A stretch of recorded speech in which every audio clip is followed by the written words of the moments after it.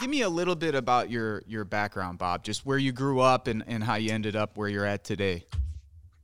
I grew up in the Mahoning Valley, which is, Youngstown's the best known place, but I'm in a small town, Niles, Ohio, which is where William McKinley was born. And our most famous resident is the famous scholar activist Stoughton Land, who lives about a mile away. Grew up, my dad was a union president, AFSCME local. So I grew up in a union family. And in that era, I mean, my dad was probably an FDR liberal type, but pretty militant, very open minded, went to college. Uh, my brother had gone to school, but I was the first one to go away. Found a Marxist philosophy professor, and it was all over at that point. Got my, went to graduate school in history, studying U.S. foreign policy, and and labor history as well. So if I think in that era, we were kind of the era after the New Left, when kind of all those radical intellectuals kind of really emerged in the 60s and 70s, and I was after that. And so I think most people in that era went into either labor or foreign policy, to study empire, to study class struggle, and which I think are both the same. You have to do both. Yeah. And from that point, that's kind of, I started studying the Vietnam War. I think I told you, which is interesting. My work is actually on, I call it dissent in the Vietnam War, but it's not groups like VVAW, which I actually know a good deal about. But what shocked me was that at the various highest levels, general officers, the Joint Chiefs of Staff, and others thought Vietnam was a mistake, and they were just ignored, which kind of turned me on more to the idea of who actually has power here. Because people on the left would always talk about crazy generals in the military-industrial complex. Well, it's the industrial part of that I think really matters, the civilians and people like Wall Street, people like that. In the last several years, I met Scott about 20 years ago in Houston, and we actually started something I think we're both very proud of. We started an anti-globalization group there, which was probably the best known, definitely the best known at the time, maybe one of the biggest in the history of Houston left, activist groups there working on, it was right after Seattle. So we're working on the WTO and NAFTA. And then, like a lot of groups, we switched to do anti-war work after 9/11, which I think, like a lot of groups, became a real problem. And in the last several years, I'm, kind of getting up in years. So I've been traveling more. And also I spend a lot more time back in Ohio, which has changed quite a bit. It's very different when I was growing up. Like I said, my dad was a union president. He used to take me to these union breakfasts with Howard Metzenbaum and John Glenn and all of these labor leaders who at the time, were good liberals, right? And now this area is overwhelmingly Trump area. I understand in 2016 they despised the Clintons, no issue with that. But now I think there's a lot of this kind of cultural Trumpism here. Let's support Blue Lives Matter flags. They're going to take our guns away. A lot of that craziness. And so you have people who worked at Packard Electric or Republic Steel or the Lordstown plant, which just shut down, made really good money, got a lot of overtime, got good pensions. They have an F-150, they got a Harley, they got a Trans Am, and they're voting for like the most anti-union people you've seen. So it's kind of the story of America, I guess, in many ways. And every 4 years, the media discovers Youngstown, and they all come down here and they talk to people, and then nobody gives a shit the rest of the time. So Yeah, that that's sounds kind of where it is. Yeah. that sounds pretty damn familiar, Bob. Yeah. That's Yeah. very much like the area in which I'm located. Scott, how about yourself? Where did you grow up, and how did you get into doing political work? I grew up in the suburbs of Dallas, Texas, a town called Garland. And, it's a pretty conservative place. At one point, I think my parents lived, it's after I'd moved away, lived in the most conservative congressional district in the country. It was represented by a Vietnam vet actually named Sam Johnson in the 80s and 90s. I, went to college, got involved in like kind of a hippie anarchist environmental scene. So gravitated towards politics, went to grad school. And then after grad school, I actually got a job at a company in Houston and was it was like very much like that boring corporate cubicle sort of life. What's that you saw in like the movie Office Space or the comic strip Dilbert, that sort of thing. And so I started taking, I'd gotten a master's in history and started taking classes at the University of Houston. And Bob was my professor and kind of caught a radical politics bug and then caught an organizing bug. I actually ended up dropping out of taking graduate classes, and we did, like Bob said, anti-corporate globalization work, which then morphed, George Bush decided to start a couple of wars. And so that morphed into like an anti-war organizing piece where in Houston, we targeted, Houston is like a hotbed of corporations, which were profiting off the war in Iraq. So we did a lot of like anti-corporate organizing, targeting companies like Halliburton, KBR, Kellogg, Brown and Root. And so I started doing a lot of political work there. I actually I took a leave from my job and actually went and traveled abroad and traveled in Australia, did organizing there. The Australian government did not like that. And they took away my visa and threw me in jail and then deported me. And when I came back, I decided I didn't want to go back to that sort of like office space sort of life. And so I started applying for jobs in the Bay Area. And now I got a job at the Rainforest Action Network and was a climate campaigner there for many years. And I became the director of the organizing department there about 3 years ago. Can you tell me a little bit more about the organization? I've heard of it before, Scott, but I don't know much about it. Right. It's a 60-person organization which campaigns. This is my elevator rap on the Rainforest Action Network. That campaigns internationally on tropical forests and climate. We're unique in as far as a lot of environmental nonprofits go, and that we like target corporations where a lot of them do like work in the Beltway, do a lot of work at like, lobbying, et cetera. But we do more like an inside outside strategy, pressuring companies to adopt more environmentally friendly policies. And so like the climate campaign that I worked on for 12 years, we targeted Wall Street banks to stop funding, environmental bad actors like oil companies, coal companies. I take great pride in that I've moved a lot of banks away from, particularly a lot of my work was around the coal sector. So took a lot of pride in that. And then on the forest side, we do a lot of pressuring, mostly like products, like food products that you get like palm oil in, which comes from rainforest destruction, paper products, which comes from rainforest production, that sort of thing.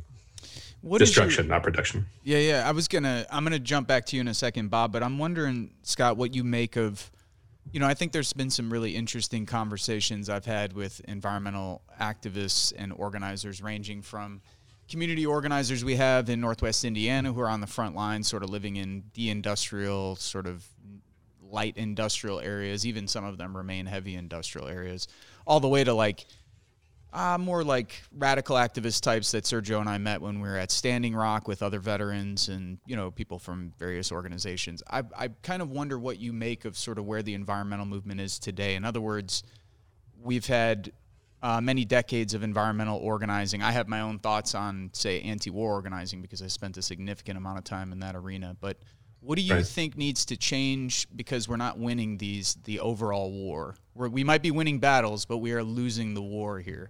So, like, what do you think is some of the fundamental things that need to change, or we need to like amplify in order to make the environmental movement and all of our movements, if you want to touch on that, more successful?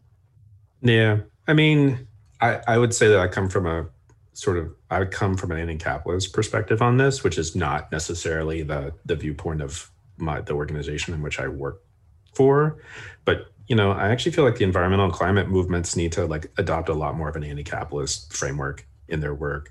There's like, we don't move legislation in Congress, for example, because like Exxon and the coal companies and, to be honest, the banks like own Congress. And so we need to sort out a strategy that like disempowers and diminishes the ability of those monoliths, or not, excuse me, those mega companies. They're not monoliths.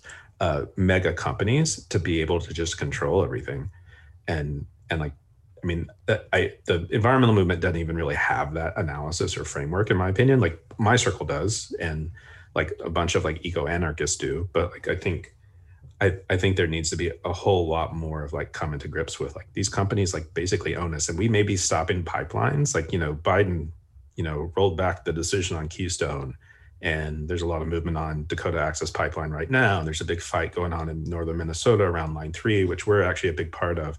But like, those are like small little symptoms in a greater disease. And to me, the disease is capitalism. So do you think that part of it is you have, and I'm sorry, I'll jump to you in a sec, Bob, but do you think that part of it is I wonder, in other words, what the environmental, so you have like today, you've got environmental groups like, I'm not interested in, say, the Sierra Club or some others who've come into our area and have had some really bad practices. Yeah, I can imagine. But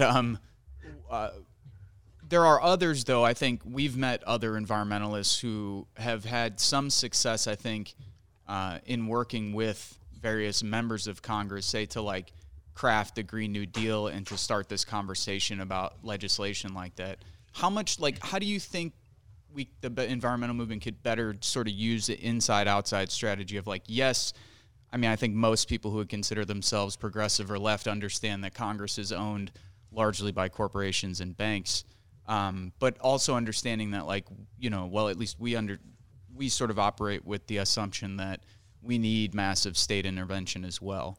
So in other words, there's sort of like, to me, limitations of both perspectives. Like if you're spending all of your time in Washington, D.C. lobbying, hoping that we're going to eventually get this thing passed with the current base that we have of people who are organized in the U.S., which is a small number of people who are organized, we're not going to get very far.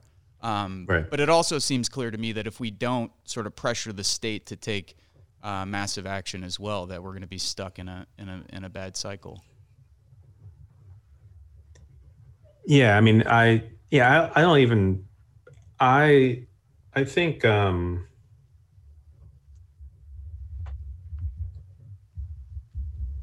it takes it's a holistic fight, right? And so we need to come at from a bunch of different perspectives. I worked for a long time on a campaign fighting mountaintop removal coal mining in Central Appalachia.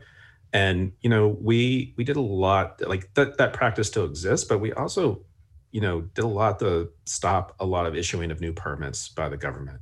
And part of it is that the coal industry was on life support, but like we went at, the bigger anti-coal, anti-mountaintop removal movement went at it from like there was a legal front where we like sued these coal companies, where we sued the, Department of Environmental Protection in West Virginia, which is not really, doesn't do any environmental protection. But like there was a legal strategy. There was a regulatory strategy where people were in regulatory committees and meetings all the time, either like, fighting it at that sort of like, they called it paper bitching. And so they would do all of this like paperwork to like really sort of challenge it so that the coal companies didn't get like a free pass. There was like on the ground, frontline direct action. There were tree sits. There were people who would go onto mine sites and chain themselves to bulldozers. And through that work, that's when I was working for Rainforest Action Network. And so we challenged the banks. We ran pressure campaigns on Citibank and on Bank of America and JP Morgan Chase to get them to move away from some of the coal companies anyway. And so like, I feel like there's a holistic sort of response that we need that, except we need that at like a much larger scale. Like, I think that's one of the things that's lacking in the environmental and climate movements is like things are not being met at scale. We talk about it, and I think there's a lot of really good rhetoric about it. And I think the current new president of the United States realizes that too. But then to fight it at the scale we have to do is we have to really look at how to dislodge the power of the Exxons and Chevrons and honestly the banking sector too. And so I don't really have an answer in how to address that, but I do feel like we need to be going at it at a whole bunch of different fronts with a whole lot more people at a larger scale than we ever have before. Because it's, pandemic has been this horrible crisis, and it's right in people's faces. The economic crisis is a horrible crisis right in everybody's face. Climate is even like potentially worse than both of those. And that's going to like a long-term grind and destruction. Yeah, I agree. What sort of relationship do you usually have with workers in these campaigns? With our corporate campaigns, we have partnered with labor when there is like crossover, like say there's a especially with the bank campaign, like, so, the same banks that are like that are funding companies that are breaking unions, the same banks which are like building coal plants in the south side of Chicago or supporting the south side of Chicago. And so like when we're able to find like a kind of like common ground, we're able to partner with labor. When our Bank of America campaign, this was many years ago, was like huge.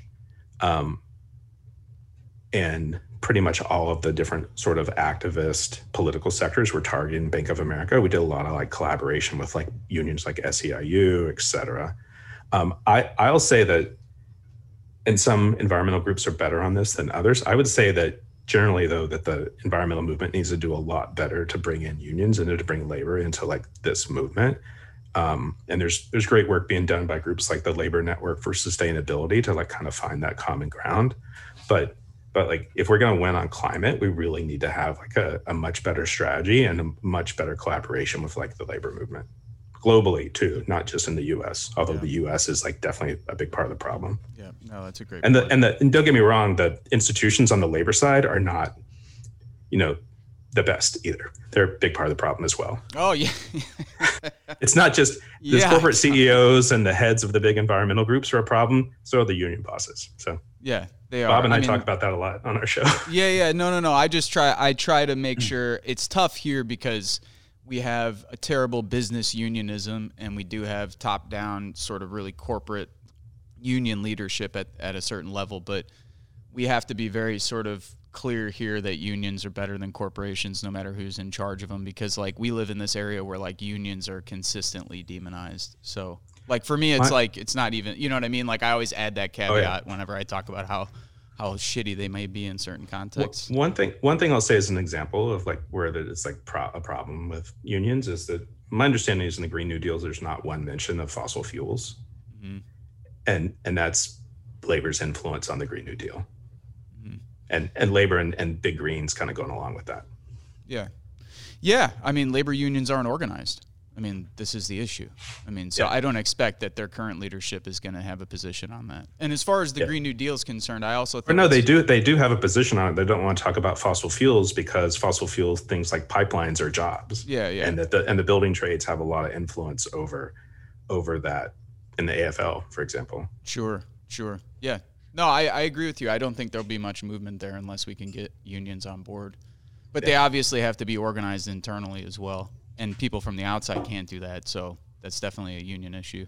Yeah. And labor networks for sustainability does a lot of work in like connecting with like people at the locals level. Right on. Yeah, I wrote it down. I'm going to check them out as soon as we get off. Thank you for that. Yeah. Bob, how about you? I want to ask you more about like broader question about where you see sort of the left in general today, to the extent that one exists in the United States. Like, what is your sort of post-election, post-January 6th analysis of where we go from here? And if you see anything positive happening, please point us to it. Yeah, I do. Let me point out too, which I didn't say earlier, I did work with Scott, in the early 2000s, but my main role is I'm a professor. And so I've studied and researched, and I teach classes about, the history of protest and class struggle. And I've done a ton of public speaking. So, Scott's on the front lines. He's doing the dirty work. And I'm, kind of one of these armchair theorists in that regard. But I think the one thing that's really a common theme in the podcast, actually, the reason we started it was because we wanted to focus on organizing and not just armchair theorizing. And if you listen to us, you'll hear all kinds of snarky comments about various like New York left publications and things like that, who are just like, churning out articles about this is what you have to do. But, I've always said, like, I wish they would come down and hang out in Youngstown and Warren and go to the bars with me, and let's see how that they'd handle that. As far as the left goes, this is something I've studied for a long time, and I think I've been part of it in various ways. I thought this summer was inspiring. I thought seeing 20 million, 30 million, who knows, people go into the streets in many ways spontaneously or organized in non-traditional ways was really quite remarkable. And this has been building up for a long time, and so I think the kind of George Floyd and Breonna Taylor situation sparked it. But clearly, there are people who have been angry and who've been living in precarity for so long, and especially since the 2008 crash, right? And I think this finally lit the spark, and so that part I thought was inspiring to see people go out there really with the level of moral courage was unbelievable. And then, of course, but we also saw the co-optation take place pretty much immediately, right? Where, one of the things we do on the podcast a lot, which I think is pretty popular, is one thing I've always studied. Like most people who study protest study it from the bottom up, and that's how I was trained. But I actually tend to enjoy looking at it from the top down, and I study the ruling class a lot more. And what struck me was that Wall Street and the National Association of Manufacturers and the Chamber of Commerce and a bunch of these, like the barons of the ruling class, actually did more to challenge Trump than like the AFL-CIO did. And that part was difficult. You had these companies, and a lot of it was performative, Black Lives Matter banners and Jamie Dimon taking a knee and things like that. So that's a long-winded way of saying, I think that the ruling class understands that there's something going on, that people are upset, that there's a movement here, and that, they're going to try to stay on top of it as much as possible, which is why I think they made it clear they didn't want Trump reelected. When he was pulling off all this stuff, they actually stood in the way more than Labor did, really. And so I think that there's some sense, I wouldn't call it fear, but there's some sense that there are openings. And that, I think, is somewhat encouraging that, we are now in these immense crises, right? The healthcare system has failed. That's not even questionable. You can't even question that. I mean, the economy's failed. You really can't question that. The political system, obviously, right? We have right-wing violence. We have climate change. I mean, the JCS publicly denounced the president. I mean, you know a good deal about that, and that's something I've studied. That's utterly extraordinary, So we're living in, I think there are these openings where you can get away with stuff now. So actually, I mean, in that regard, I'm hopeful. I also know the ruling class has immense levels of power, violence, which we saw this summer. They can go to the courts, the media, co-optation through the Democratic Party and through unions and things like that. But I don't know. I mean, I remember in the Reagan years saying, "Oh my God, it can't get worse than this," Yeah. I think Scott, I would say the same thing Scott would say. We need, organization. We need, kind of at the grassroots level, like what we're seeing in Alabama right now. I mean, by all accounts, that's employee driven, that movement to organize Amazon workers in Alabama. I mean, that's not the AFL-CIO coming down there and doing it. Thankfully, actually, and we saw like a couple of years ago, the red state teacher strikes, which tended to be pretty spontaneous.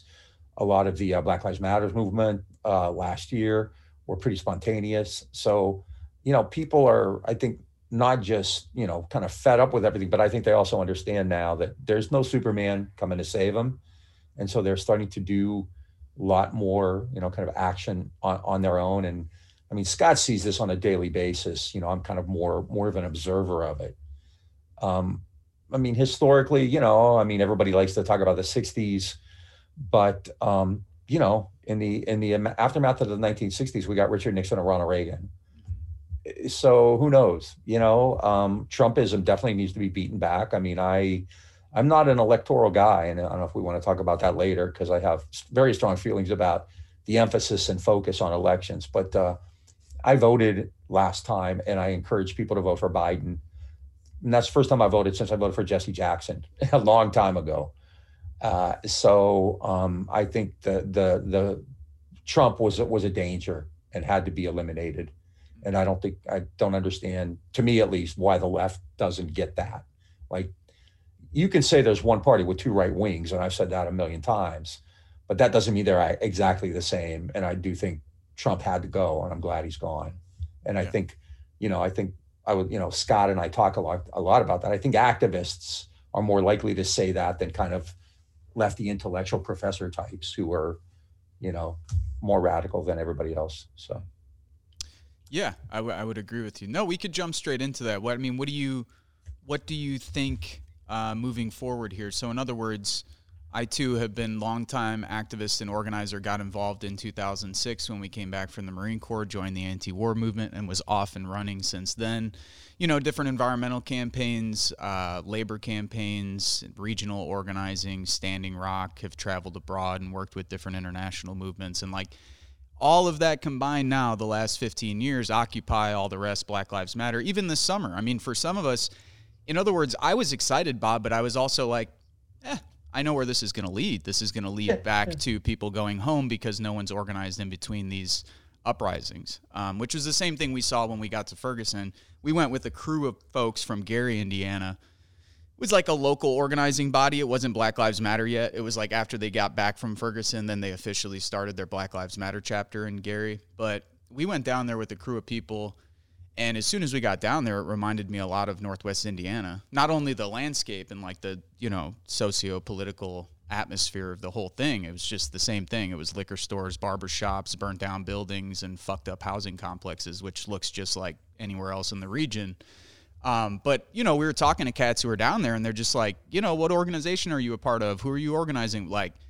There was hardly anything, so it reminded me a lot of the many, many mobilizations we've been to over the years, including something like Standing Rock. When, Sergio and I got there, we were there with a contingent of veterans, and we just kept talking with people, and we were like, hey, what are you guys going home to? And they were like, what do you mean?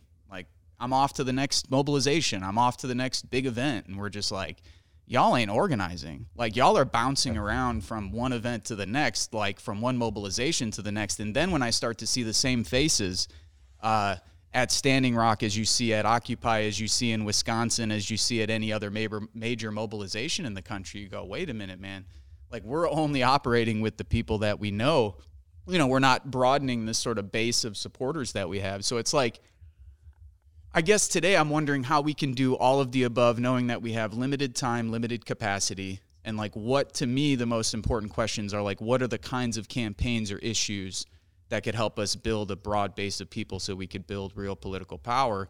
And getting to that, we don't talk about, I don't think enough, power on the left, or sort of what we mean when we're talking about organizing.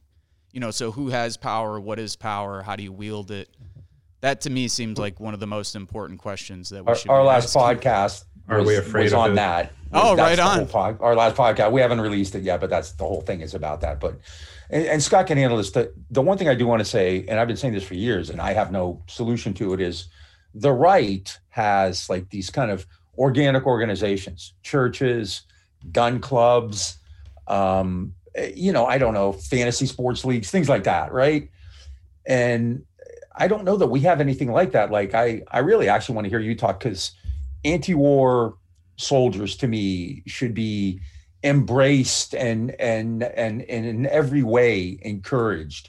I think that's one group that I think is really critical. And this is the 50th anniversary of Dewey Canyon 3 and the Winter Soldier hearings just had their 50th anniversary.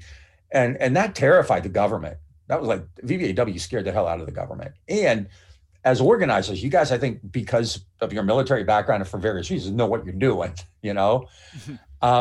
So that's a potential there, right? But for the most part, we don't have evangelical churches. We don't have the NRA. We don't have gun clubs. We don't have, when I start conversations on the left, and thankfully it's becoming easier, but for years, I've tried to talk to people about sports or some element of popular culture.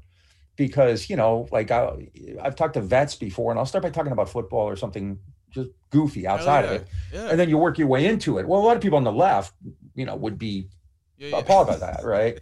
So I think, and then I've said, but I think we have to figure out some way to create these kind of, I just keep calling them organic. If you're creating them, they're not organic, but I think you get my point, right? There are these organic communities, I think, that the right has, which are, and you've seen that, right? The churches, and now they have QAnon, and they have, crazy shit like that. And, I don't want I don't want to say I don't want to have a left Proud Boys. I don't want, having that kind of an organization actually wouldn't necessarily be the worst thing in the world, right? on the side of light, but I don't know. I don't know how to do that, but I do know that I think has been a major problem for a long time now, that we just don't have these kind of, I don't want to call them plug and play, but we don't have these organizations or these institutions, these kind of even cultures other than, the Unitarians or whatever, and, maybe other. And that's why I think like any more vets to me would be so crucial if more people on the left would kind of come around to that. And that's why like last summer when the NBA, and a lot of people were mocking them and they didn't do enough. And I think it's great. Yep. I mean, I'm a big hoops junkie, and I still, the NBA is like a seminar in African-American history, and you're not going to get that, so I'm okay with that. But I think you guys can speak to that much better than I can.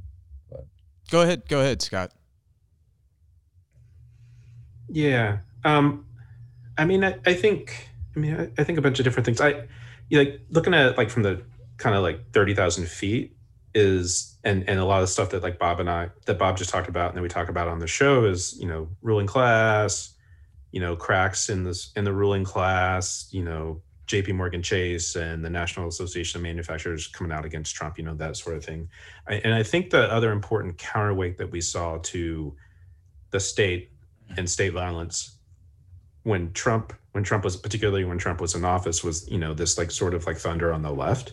And so we saw that really loud in, starting in the summer. I have a lot of comrades on the ground in places like Portland and Seattle who were like really out there confronting both like, the federal government, those secret militia task force or whatever, and then also the right. And I think it's one thing to sort of go out there and mix it up. And I'm not opposed to that. I totally support all of that. But I also think that I think that's only for like a certain, probably small little kind of like slice of the left, and like you said, like there were, talking about Standing Rock and Ferguson, and in a lot, I'm a veteran of the anti-corporate globalization movement, and then I saw this a few years after that around anti-war rallies and around like backcountry environmental protests. Is that like it is like a traveling? In Appalachia they actually used to call it the traveling horde, and it was like activists from the Pacific Northwest and DC and New York who would go, and they would stay for months, sometimes even years. And some of them are good friends of mine who've like ended up living there and doing organizing, after the sort of like kind of sexy direct action pieces like moved on. But like, we actually need that everywhere. Like, hearing you talk about like organizing in like Indiana, or often hearing Bob talk about like Northeast Ohio, is like, those are places are being decimated by the economy, by the pandemic, things like that. And like, having organizations on the ground, having people with energy and motivation and momentum who are like kind of driving things that are, not working for, a company, or in my opinion, a church or a local government, is really important. And I feel like, you can find that in San Francisco, and you can find that in DC and in other, sort of like blue zip codes like that, but we're not seeing that in the part of the world where it's actually really going to be more important as we keep going, right? It's not happening in rural America. It's not happening in the Rust Belt. I mean, I spent part of last summer kind of traveling around just like Eastern California, east of the Sierras, which is actually not too dissimilar from where I grew up in Texas. And like, there's no organizing going on there. There's very little organizing going on there. And like, that's where it's really going to be most important.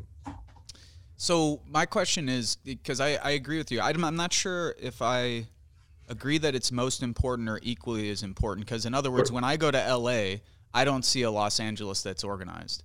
I see a ton of immigrant laborers who are basically mowing people's grasses and cleaning people's houses, and a shitload of like Mercedes Benzes and Bentleys rolling down West Hollywood and Santa Monica on the way to Venice so they can pack into a $7,000 a month apartment. So like, to me, the so-called blue areas like a San Francisco or an Oakland that's quickly becoming gentrified as well, like they ain't that great either. And they got a ton of people who live there who like also need a shitload of help. And it's mostly like underclass, like people who are working all of these service sector jobs and servicing the professional class people who actually can afford to live there. So like for me, when I go to a place like a major city, It ain't that much different. Like, it's true that organizing in Michigan City is different than organizing in Chicago. In Chicago, you have a lot more networks. Like, there's immigrant rights networks, there's mosques, there's synagogues that are organized, etc.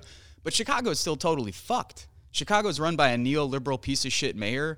The unions in Chicago outside of CTU and a few others aren't that great. And most of the city councilmen are neoliberals or leftovers from the Daley years. So, like, that's like the good, like, third largest. And San Francisco's like that too. Yeah, that's what I'm saying though. Like, so in other words, I'm not disagreeing with you, Scott. It's just that, like, I agree that we have to organize in these places like where Bob and I live, but we also are looking to areas, people here will look to a Chicago and they'll be like, hey, well, what's going on up there? And it's like, we've had some victories, but Chicago's still a mess as well. So I don't know if you know what I mean, in terms of, like, weighing out which is more important. I mean, ironically, I'm sorry. I mean, I think that's fair. I do feel like a lot of my family lives in, like, red counties in Texas, and some of my family lives in blue counties in Texas or purple counties. And the difference between here is, like, I still feel like fighting a neoliberal Democrat is, like, way better than fighting, like, some Trump Republican sheriff in rural Texas. Yeah. Who thinks the election, like, whatever. I don't love Biden either, but, like, didn't even think the election was for real. Right. Yeah. I mean, that's the difference in my head, and I think the thread that runs through a lot of these, like, left and organizing circles is, like, kind of, like, to take it back, is, like, is around power. And I think, one, people don't totally understand how to build power. I feel like there is a certain fear of power on the left. Like, when we do win, it always feels like short-lived. We tear down those who have won something. And so there's a whole culture that is, like, tries to avoid power. Yeah. And like, I don't think it comes, like, and there's, like, a sort of, like, anti-authoritarian left, which definitely has, like, disdain for, the current system, whether it's political system or economic system. But, like, it doesn't mean that we can't build power within it. And I don't see the anti-authoritarian left within the US doing that. I see that happening in other countries. I just don't feel like I see that in the US. And I think some of it's fear. I think there's a culture of fear around it. Those are all great points. We've done a lot of stuff on this, but the last show in particular, like I said, but and I think there were two elements to the bigger theme, and I've written about this recently too. I have a blog called afflicttecomfortable.org. But one is that I think the left created and attributed to Trump kind of superpower that he never had. They never understood that, he's a dangerous, harmful, detestable guy, but he never had wide approval. And the only thing he ever got done was basically a tax cut because he took care of Wall Street and deregulation. Mitch McConnell kind of took care of everything else. And when people confronted him, he really kind of was stopped in his tracks. The military publicly rebuked him. Wall Street publicly rebuked him. But the left was so obsessed with his tweets and the crazy shit he said and the bluster and the threats that they couldn't look beyond that. They don't know who power is. It's kind of like the Wizard of Oz. And I've spent much of my life, and especially the last 4 years, saying Trump isn't power. Power is Jamie Dimon. Power is Goldman Sachs. Power is, all of these corporations. And they're going to go along with Trump for the ride as long as they're going to get a mega tax cut and they'll get crazy judges. And after that, they didn't care. And they did. They cut him loose.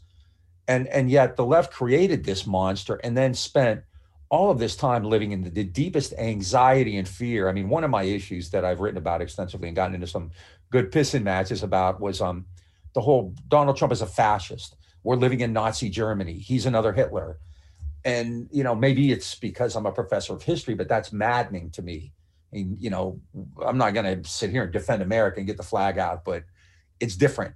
It's historically different and it's politically different. And to simply say this guy is Hitler and we're living in Nazi Germany is not a way to organize. Fear and anxiety lead to paralysis, not to organization. So that would be like, that's always the biggest thing that Scott and I have talked about a lot. And actually, probably our most popular shows too. I think we actually get the most hits and the most feedback from those. So I think the left doesn't understand that. They don't know how to use it. They don't know what they have. I mean, they can do things. I mean, there really is, like there's a lot more of us than there are them. And, 10% of Americans have 93% of the stock shares. The top 1% has 53%.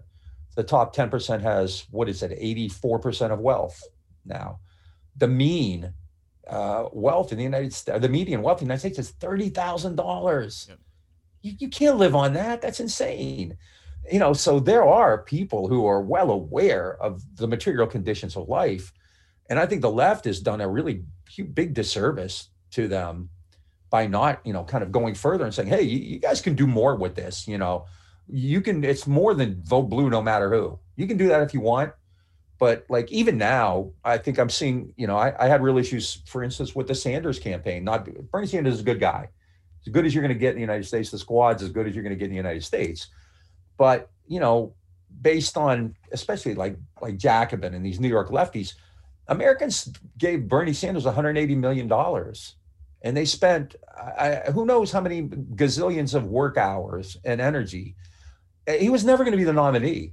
I mean, it was very clear in 2016 that the Republicans hated Trump as much as the Democrats hated Sanders, but they accepted him, whereas the Democrats wouldn't accept Sanders. So you're on this quixotic quest. I mean, I'm a broken record on this with Sanders when it was never going to happen. And, every time we've had an organizer on our show, and we've had a lot, one of the questions I'll ask is, if somebody gave you 1/10 of that, $18 million, what could you do with it? And their eyes light up. And now I think we're seeing the flip of that, which is people on the far left since January 21st, they've been talking about how shitty Biden is. It's like, he is who he is. He's been around for 50 years. I mean, he's not going to stand up there and say, burn, baby, burn, all power to the Soviet. That's not who he is. Yeah. So the more you bitch, the more you touted Sanders, the more you bitch about Biden, you're essentially buying into the same idea that elections are the only thing we can do. And that's what we got to do. We got to spend money on elections. We got to go to the midterms, and we got to do this, and we need to elect this. I mean, believe me, when those two senators from Georgia were elected, I was elated, man. I broke out the scotch, the good stuff, but that's not, in America, I think the American left, when you hear politics, you think elections. I mean, that's a tactic. There's all kinds of politics. Everything we do is politics. So my rant, which, our listeners have heard a million times, but I think it's important. Trump did not exercise effective power, and the left turned him into a super monster. And because of that, I think they were afraid. There was anxiety, there was panic, and ultimately paralysis. And I don't think people understand that they can get shit done if they want to. It's corny, but the people united, won't be defeated. So. What kind of institution, this could go, I'll start with you, Bob, and then we could jump over to Scott, but what kind of institutions do you think the left needs to build? In other words, if we're looking back at history and we think about the kinds of institutions and organizations that existed when the left gained significant victories, what do those kind of organizations and institutions look like today, do you think? Today, yeah. I was just going to say a real left, like Wobblies and the early CIO and, stuff like that.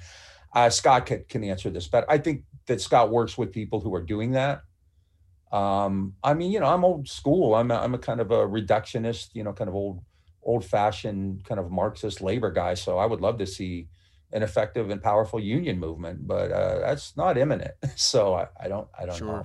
I think Scott is much better in a much better place to talk about this since he's seeing it and living it, whereas I'm kind of dealing with it in a very peripheral and indirect way. Yeah. So what kind of organizations are popping up in the Bay Area? Or what pressure's on you now? Yeah. What kind of organizations? And it doesn't have to just be in the Bay Area, Scott. If you know of folks or efforts throughout the states, here we'll focus on the U.S., please tell us. But I'm kind of wondering what kind of institutions. I agree with Bob, rebuilding the labor movement or a new labor movement, maybe focused on service sector workers, teachers, nurses, et cetera, like that to me seems like a positive step forward or something that we should be focusing on. But also universities haven't been organized. We have so on and so forth. But yeah, from your view on the ground where you live, what kind of organizations are active? Who's actually getting stuff done in the Bay Area?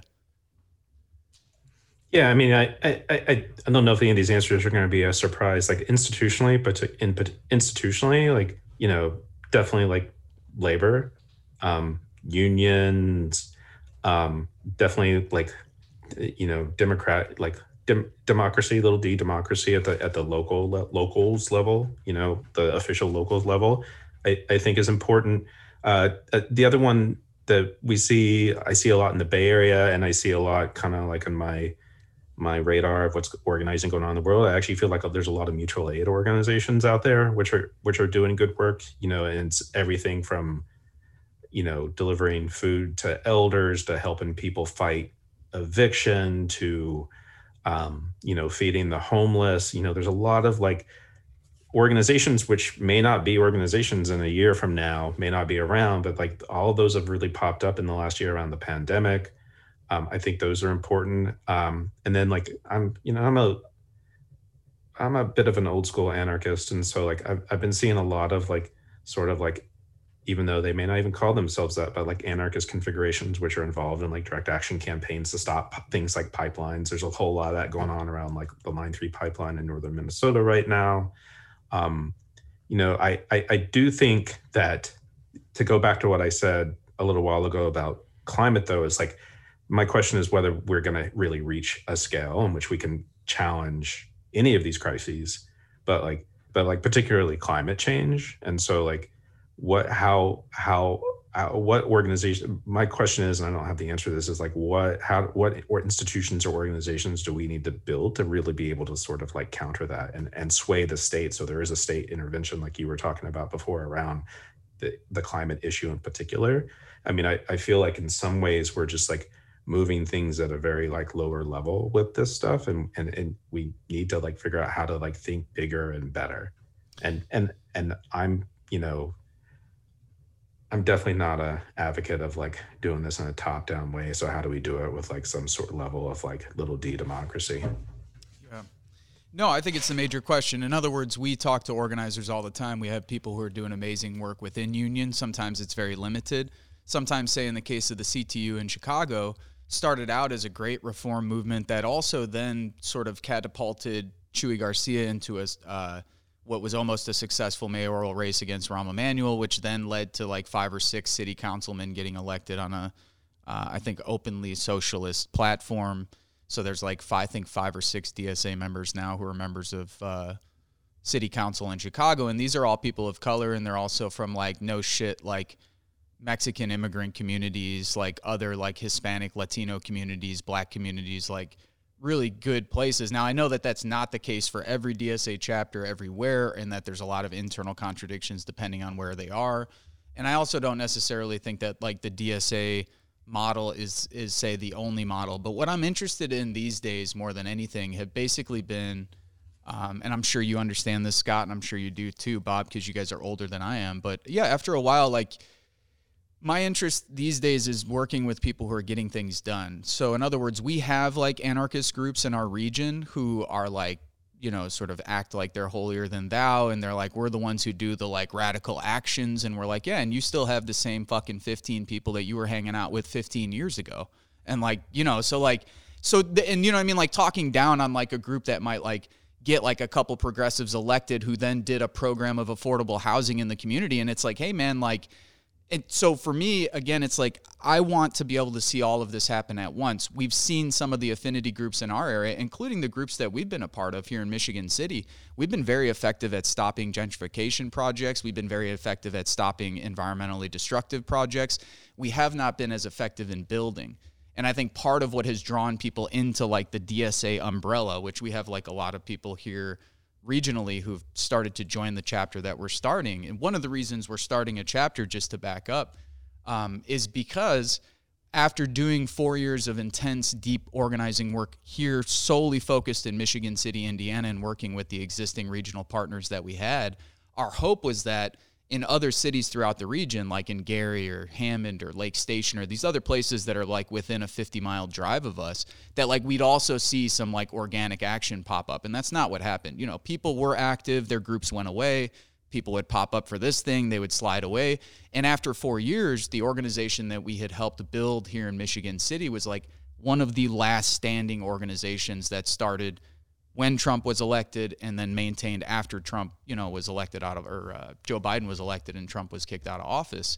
And with DSA, it allows us not only to bring all these folks under an umbrella and give us some kind of ideological coherency, but then also it allows us to connect with other people, because part of the other problem we saw here in a place like Northwest Indiana was people were doing good work, but they were getting bogged down with like, I'm here in my region and we're dealing with this issue, and, you know, not connected to other organizers and activists and efforts throughout the country.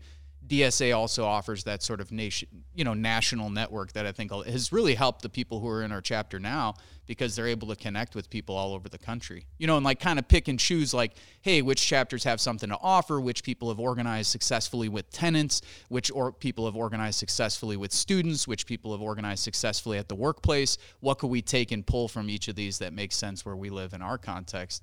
So just, I don't want to ramble too long, but just to give you an idea of like, that's kind of what our thinking was here where we're set up today, you know, and like why we would join an organization like that and why we would, you know, contribute to helping build it. I teach courses in the 1960s, and I've written about it. And that point you just brought up is important, because that's what you actually had. You had groups like SNCC, which was Southern, but that was everywhere.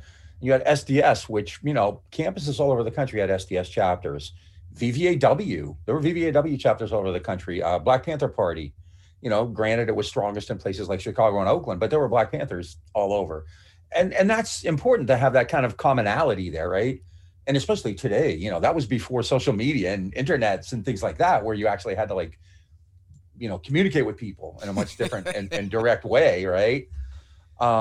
So I think you're absolutely right. And one thing, and again, Scott knows this much better than me, but one thing, another part, because I said I do have some hope, to see like nurses and teachers, overwhelmingly women in these unions too, gave me hope too, because they were badass. I mean, they didn't back down, and they're, you know, the stuff they're taking on COVID, you know, red state teacher strike. So, you know, there are people out there who kind of get it. And I mean, I've often thought that, you know, the bigger problem isn't even the crazy oligarchs and Trump and the right wing. It's Nancy Pelosi and Chuck Schumer and union presidents. You know, that's the first barrier you have to get through before you can get to Trump and the oligarchs and all of them. And, you know, they'll do whatever they can to co-opt you and commodify you. And so I have no, I mean, and I know that that's part of that whole kind of the squad and Bernie Sanders idea about getting into the party. But, you know, out of 535 members of Congress, they're like 6. And their own party, it's kind of ironic, right? You have this crazy woman from Georgia, I keep forgetting her name, who's kind of been embraced by the GOP, whereas Marjorie Taylor Greene, whereas Pelosi, you know, really has no regard for the squad, which is a legitimate political movement, instead of this insane QAnon tantric sex guru woman now, you know? Yeah. But so, I mean, they're willing to go as far out as possible. Steve King and Cruz and Hawley and all that. And, you know, the Democratic Party is essentially a party of, like, if you're old enough to remember people like Dick Gephardt, you know, or Mike Dukakis. That's the left that the Democrats are comfortable with, right?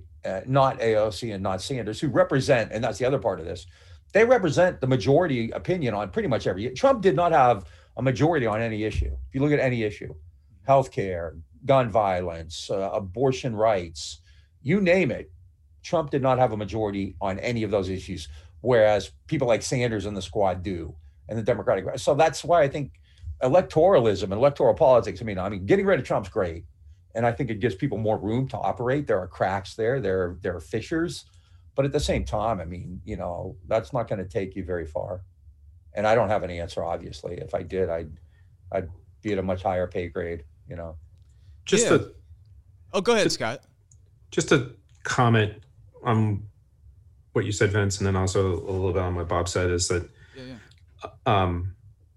I mean, I think that I definitely used to live much more in that sort of like anarchist subculture that, you know, is always the same 15 people for 15 years and never really, you know, way more radical than now to be able to actually grow their group.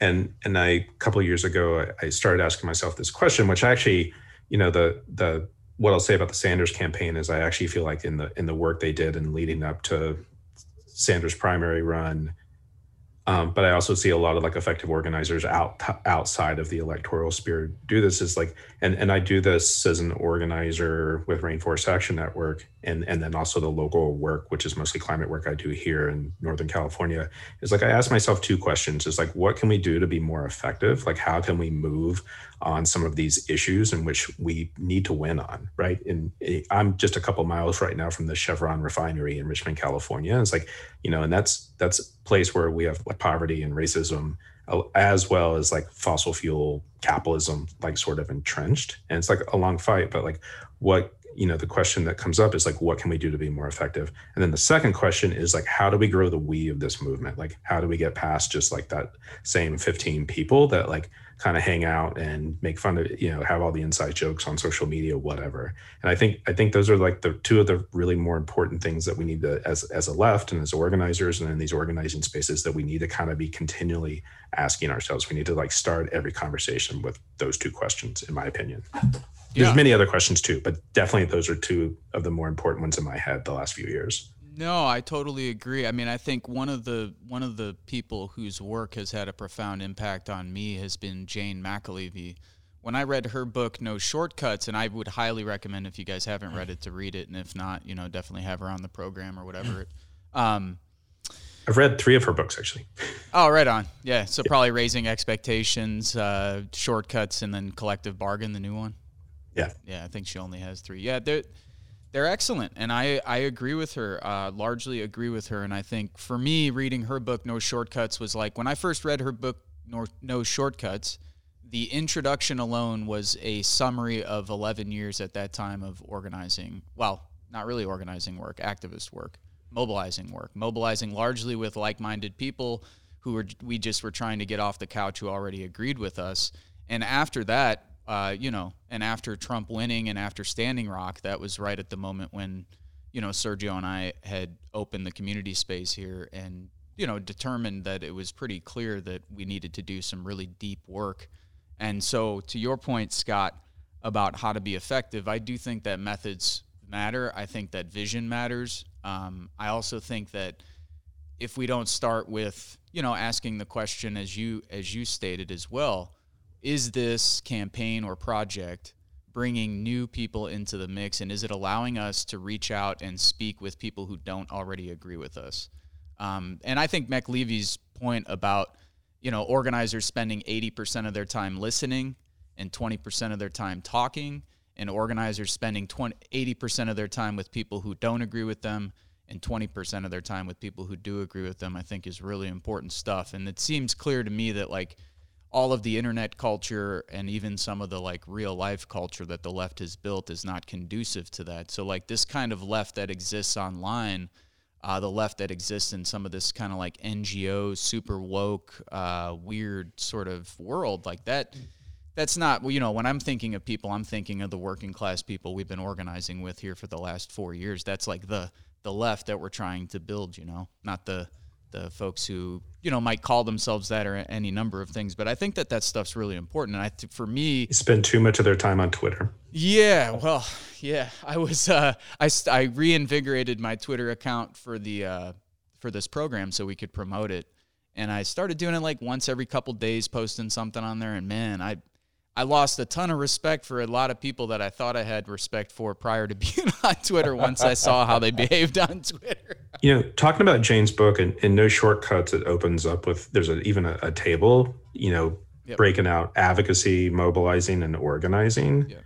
And we've talked about this a couple of times on our show, and I would say this is like a constant theme in my life lately. But like that's actually a really important distinction about like how the left can work, particularly in that sort of like there's a professional left, and definitely the professional left needs to read that because they actually don't understand how much they continue to perpetuate the problematic parts of that model or whatever.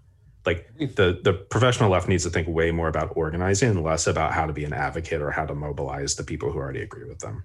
Yeah, and what turned me on to your guys' show was that not the last interview, but you did an interview with this cat who was talking about the difference between punditry and organizing.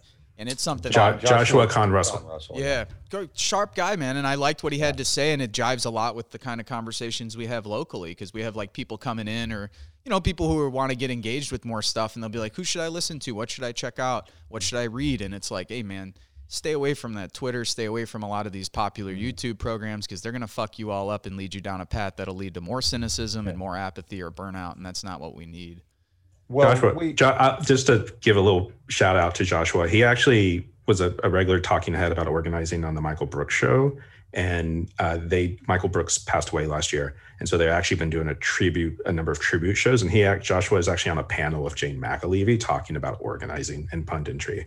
Cool. That's people should totally check out. I mean, Joshua talked with us about very similar things. And so, but if you want to hear Jane and Josh, it's a good thing to listen to. And we've also, I think, we kind of have two purposes with a podcast. One is we do a lot of like radical history. I call it real radical history because I think kind of this almost goes kind of back to the power thing. I think the left has a very romantic notion of its own history of struggle. And God bless Howard Zinn. He was a mentor, and I consider him a friend, but his work is so romantic that I think it's kind of given people the wrong idea about like the struggles we've gone through. So we do a lot of radical history where we kind of break stuff down, like, and I think those shows are really popular. But we've also like had on like great people. We haven't had Jane McAlevey on, but we've had, like Lisa Fithian and Scott Crow and Ananda Lee and just, Jake Conroy, Alex Riccio, who has a podcast on labor, people who do mutual aid, so that's really critical to get these voices out there because they're not going to be on the hip, snarky New York podcast. They're going to be like people like us, I think, are going to have to do that. And just to kind of a shout out, but the last one I think we dropped was there are two professors at Collin College, which is a community college outside Dallas, who were just fired. I mean, we're talking about like, they're not getting a paycheck, they're not getting health care because they question this president's nuts. I mean, he's a piece of work. They question his policies on COVID. Like he would not consult with them on COVID reopening. Faculty council passed a resolution about, not having person-to-person. He just ignored him. A faculty member died. He told him months later in the 22nd paragraph of an email. He invoked their union membership when he fired them.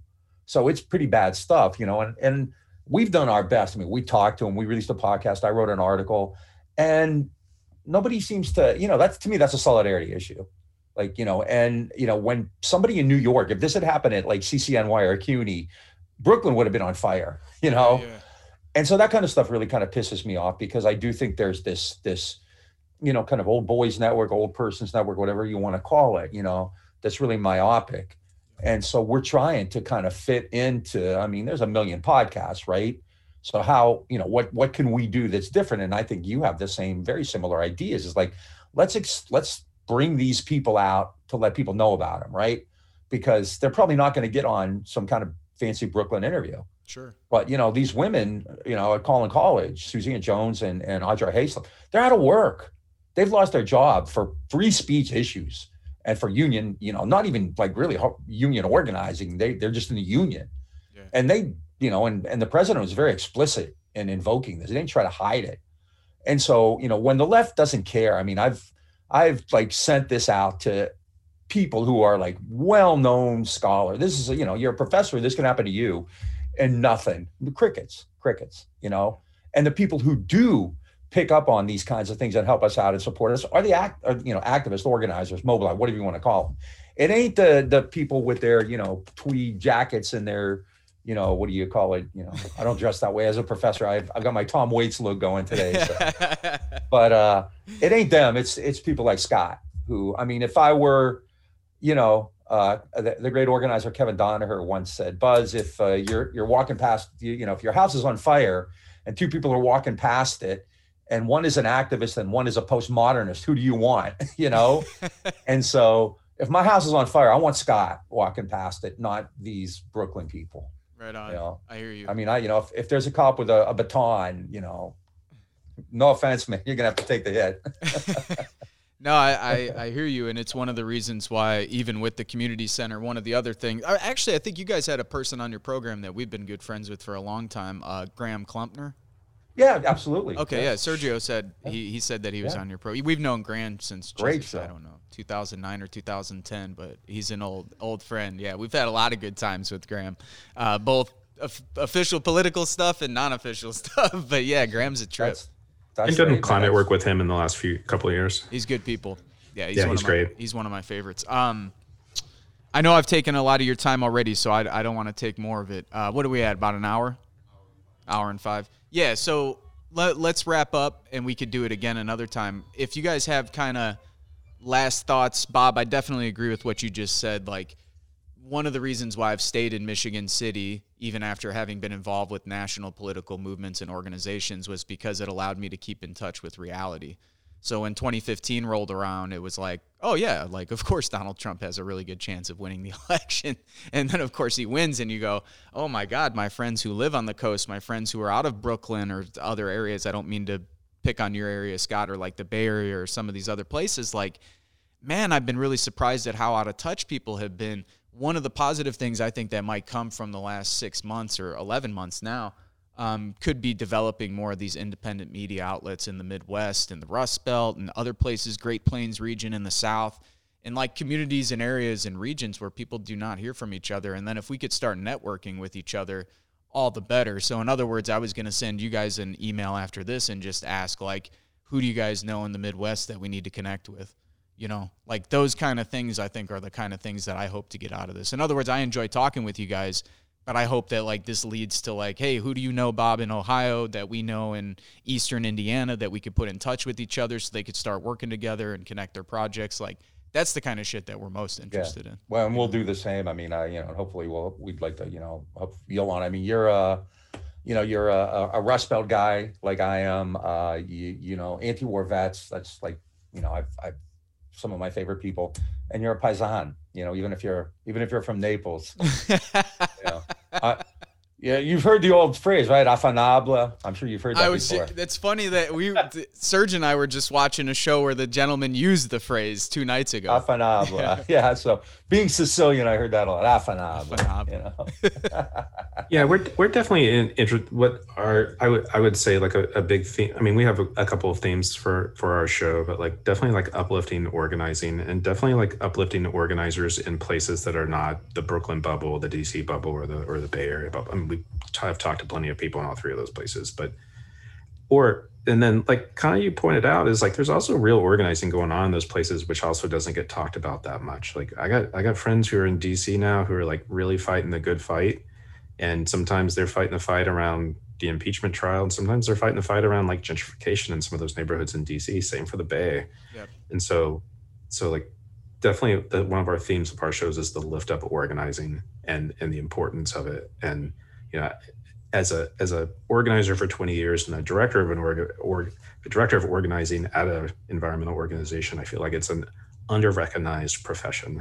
And an under-recognized vocation, so it needs to happen. Agreed. I couldn't agree more. Bob, do you have any parting words for us? Thank you. This was great. I really enjoyed it, and hopefully, you can join us before too long, and we can continue and get a lot more out of you this time than me. So.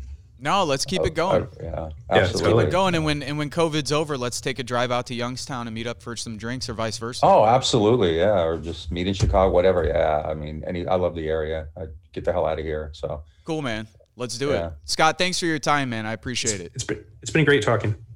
Cool. Take care, guys. Hey, thank you for watching and listening. If you think this program is worth a pack of cigarettes or a cheeseburger, you could become a Patreon for as little as $3 a month. The link is available at our website, parkmedia.org. That's PARCmedia.org. Make sure to subscribe to our YouTube channel below. Also, you could find us on Instagram at Park Media, Facebook at Politics, Art, Roots, Culture, and you could find me on Twitter at Vince Emanuele.